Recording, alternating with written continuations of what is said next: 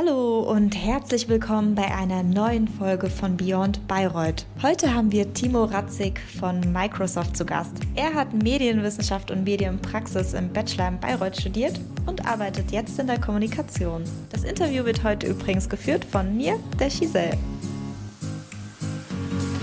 Beyond Bayreuth. Medienwissenschaftlern auf der Spur. Ja, danke für die Einladung. Ja, gerne. Dann stell dich zu Beginn einfach noch mal kurz vor. Wo wohnst du? Was machst du? Was hast du studiert? Erzähl mal. Ich bin Timo Ratzig, bin aus Bayreuth auch fast gebürtig, da in einem Nachbarort, habe dort auch studiert, also keinen weiten Weg zurückgelegt zum Studium. Medienwissenschaft war damals der erste Jahrgang, wo es das gab, also hätte eigentlich Ingenieurswissenschaften studiert. Und jetzt bist du also bei Microsoft. Genau, über ein paar Umwege. Also ich habe, wie gesagt, ich glaube halt erst mal im Studium nicht weiß, was man damit machen soll. Gerade damals war mein erster Impuls, Video-Editing, Videoschnitt oder sowas zu machen, weil ich da damals eben YouTube-Videos gemacht habe. Bin dann Hamburger Abendblatt und Norddeutsche Kurier so ein bisschen über Dennis Sand reingekommen. Ich weiß nicht, ein paar kennen den vielleicht noch. Und habe da halt Spielerrezensionen geschrieben. Und das war dann so der Gedanke, dann mache ich das. Dann wollte ich Game Developer werden, weil ich ja viele Game Jams mitgemacht habe. Und letztlich bin ich dann über ein Praktikum, PR war das dann schon, Games PR, halt dann irgendwie so festgehangen auf diesem ganzen PR-Kommunikationsding. Und ja, letztlich durch eine Möglichkeit, die sich eröffnet hat, dann zu Microsoft gekommen. Kannst du vielleicht noch mal kurz zusammenfassen, was macht Microsoft, was kann ich mir darunter vorstellen und was ist deine Rolle in einem so großen Unternehmen wie Microsoft? Also ich denke, man kann es gut zusammenfassen, dass man halt sagt, Microsoft ist ein Plattformdienstleister, also wie Windows und Office. Das sind Plattformen, wo viele andere Unternehmen drauf agieren und erfolgreich sein können. Und das ist eigentlich so die Hauptmission, sag ich mal, von Microsoft, also andere Unternehmen den Erfolg zu ermöglichen und jeden Menschen auf dem Planeten genau das zu ermöglichen, dass er halt solche Tools nutzen kann. Das ist ja jetzt mit Word oder PC ist ja schon so mal der erste Schritt gewesen und jetzt mit Cloud und KI das zu demokratisieren ist das nächste, dass das jeder Mensch eben nutzen kann. Ja, könnte es so ein bisschen beschreiben, in Deutschland ist es, sagen wir zu 90% eigentlich eine Marketing- und Sales-Maschinerie, was hier passiert. Weil, also es wird hier auch entwickelt, aber natürlich findet der Großteil der Entwicklung in Redmond statt, in der Zentrale. Und gerade Deutschland als Industriestandort mit vielen Automotive-Kunden oder Siemens zum Beispiel, Bosch, das ist ja eine Riesenindustrie, die genau auf solche Technologien aufsetzen. Und um das Partnergeschäft und diese Betreuung, das findet hier vor allem statt. Und wir sind ein ziemlich großes Kommunikationsteam dazu. Also ich glaube, das sind mittlerweile, müssten es vielleicht sogar 20 Leute sein. Im Vergleich Spanien oder Italien, andere Länder, die haben eine Handvoll oder 2, 3 Kommunikationsleute, weil da eben auch als wichtiger Industriestandort das zusammenhängt. Und in dem Team agiere ich, bin da Communications Manager und Data Analyst und bin sozusagen losgelöst von allen Themen. Wie gesagt, KI ist ein Riesenthema und Cloud, aber auch der moderne Arbeitsplatz als Thema. Und wie sieht dein Arbeitsalltag so aus? Also ich habe ja jetzt schon gehört, du arbeitest im Team, aber was macht ihr da jetzt den ganzen Tag? Wie kann man sich das so vorstellen? Ich denke, in der Unternehmenskommunikation muss man natürlich die Ziele halt kommunizieren. Anders wie beim Marketing halt dann mehr auf Journalisten gerichtet. Und da ist das größte Einfallstor das News Center. Das hat so, ich glaube, fast jedes große Unternehmen hat so ein Presseportal und fährt das einmal mehr, einmal weniger mit Storytelling, sag ich mal, aus. Also manche veröffentlichen ihre Pressemeldungen auf dem Portal und wir sind ein Unternehmen, das halt viel Geschichten drumherum erzählt, an Menschen festmacht oder an irgendwelchen Beispielen, an Cases irgendwie, wie wir andere den Erfolg ermöglicht haben, weil man dadurch halt die Messages besser rüberbringt. Und da setzt Microsoft auch viel Energie dahinter, um das halt, möglichst spannend zu tun, sodass du halt als Leser da dran bleibst und diese Geschichten halt liest und auch ein bisschen Spaß dran hast. Und das ist das, was das Team macht. Und ich, wie gesagt, im Konkreten losgelöst von den Themen. Zuständig bin ich dann eben für die Plattform News Center, wo die Sachen veröffentlicht werden. Berate da die Kollegen, wie sie die Formate aufbereiten und analysiere das halt vor allem und versuche den ganzen Impact, ganzen Erfolg von PR messbar zu machen, indem wir halt unseren Content mehr strukturieren, Hypothesen aufstellen, gucken, wie der gut performt und dann gucken, dass wir die Medienlandschaft wieder analysieren, darunter brechen und das dann irgendwie vereinen, damit wir dann wissen, wenn wir die Pressemeldung so und so gestalten, dann greifen es die Automotive-Medien auf und wir haben Erfolg oder wir müssen es anders machen. Also hast du dann noch viel kreativen Freiraum oder sagt das Unternehmen dann so, ja, wir brauchen jetzt diese Pressemeldung, mach das jetzt mal bitte? Oder inwiefern kannst du dich da selbst noch mit einbringen? Dadurch, dass ich losgelöst bin, ist viel Freiraum da, also auch in der Abstimmung mit anderen Ländern. Da kann ich eben dann auch frei wählen, wie ich andere Länder unterstütze. Gerade der Wechsel hierher war so eine Entscheidung deswegen, also von diesem Freiraum, weil vorher habe ich in einer Agentur gearbeitet, die Nintendo betreut hat. Das ist ein japanisches Unternehmen, ist nochmal eine andere Kultur und das war auch nochmal agenturseitig. Das heißt, da ist eigentlich viel vorgegeben, was du halt kriegst.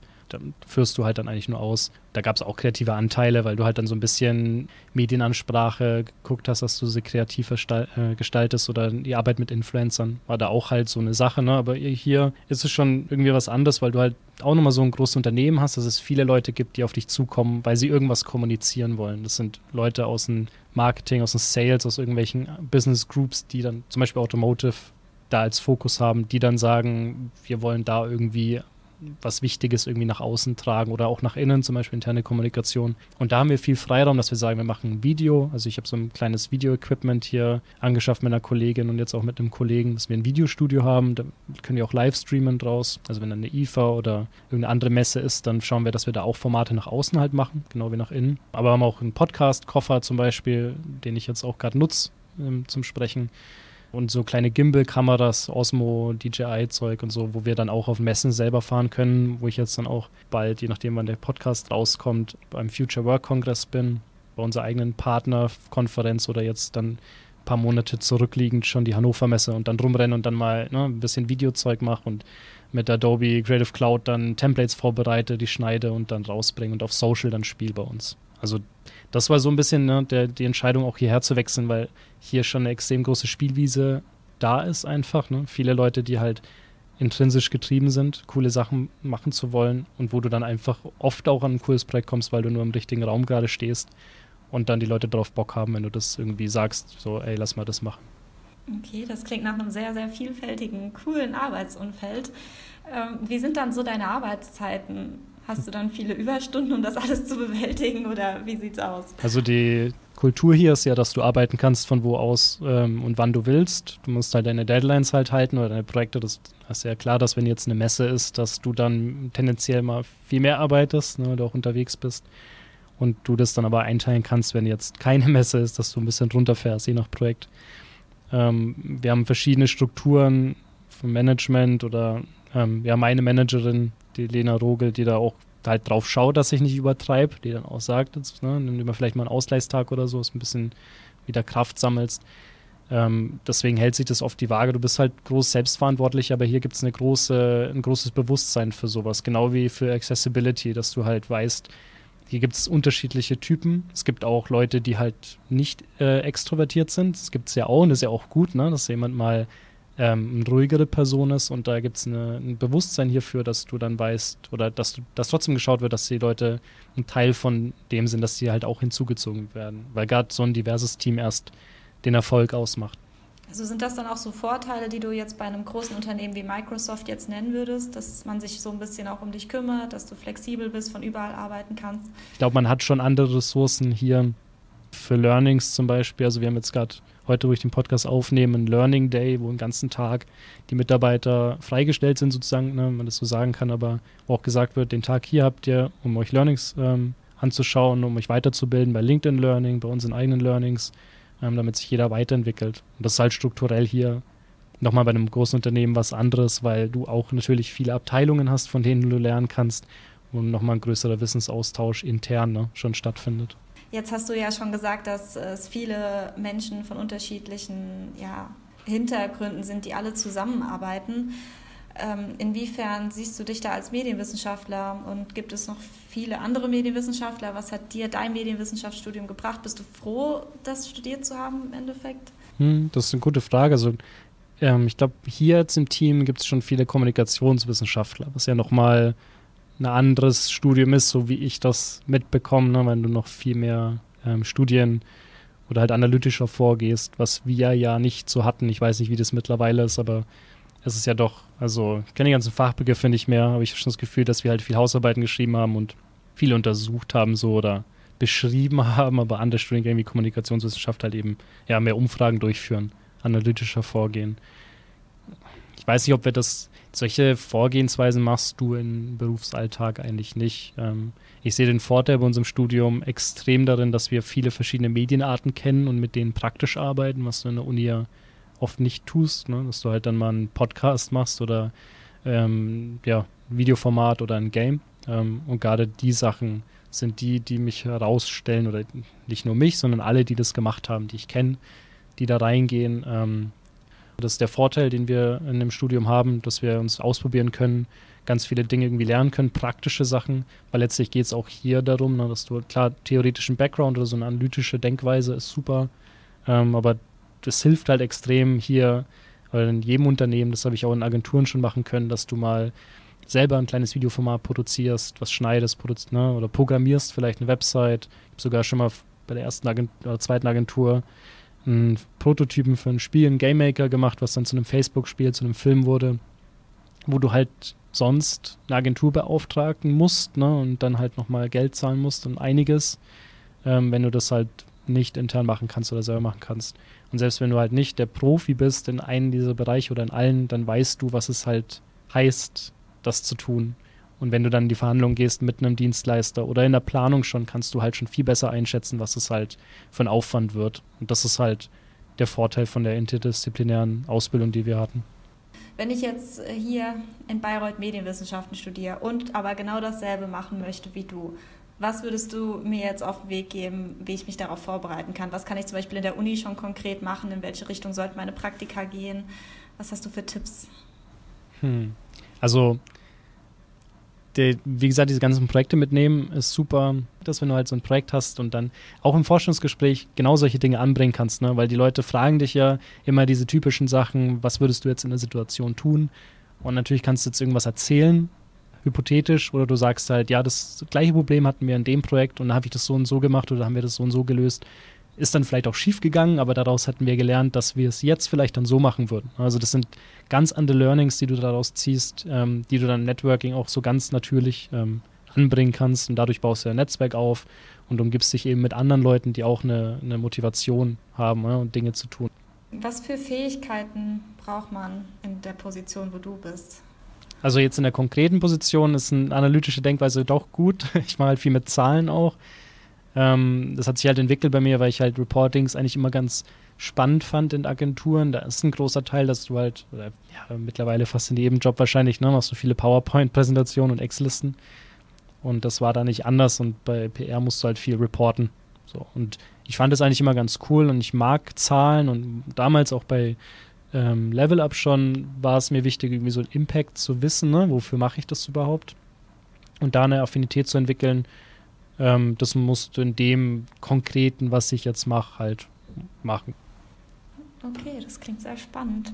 Dann komme ich jetzt mal schon zu einer nächsten Frage, und zwar geht es ums Gehalt.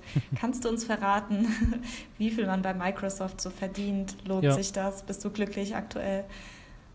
Ich rede da gern drüber, weil ich an dem Punkt war, wo ich das halt auch nicht wusste, und du in Gespräche gehst und dann Leute sagen, was deine Gehaltsvorstellung, und du sagst halt, keine Ahnung, man kann mit Games Zeug Geld verdienen, cool, also ich nehme eigentlich alles, was ich kriegen kann halt. Und deswegen stöße ich es immer so gern auf. Also bei mir war es damals so im Traineeship, da ist es ja normal, dass du 1500 ist Mindestlohn, also das kriegst du eigentlich auch dann halt, und drunter geht's halt nicht.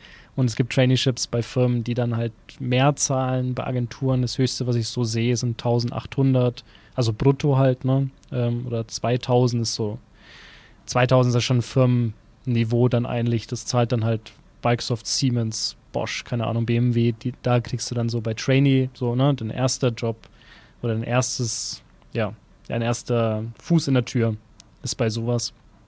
Agenturseitig, Junior-PR-Berater oder Junior, was auch immer, wie das dann danach heißt, das ist immer so, ja, bis 30.000 im Jahr. Das sind, wie viel sind das im Monat? 2,5 brutto, also 1.500 netto.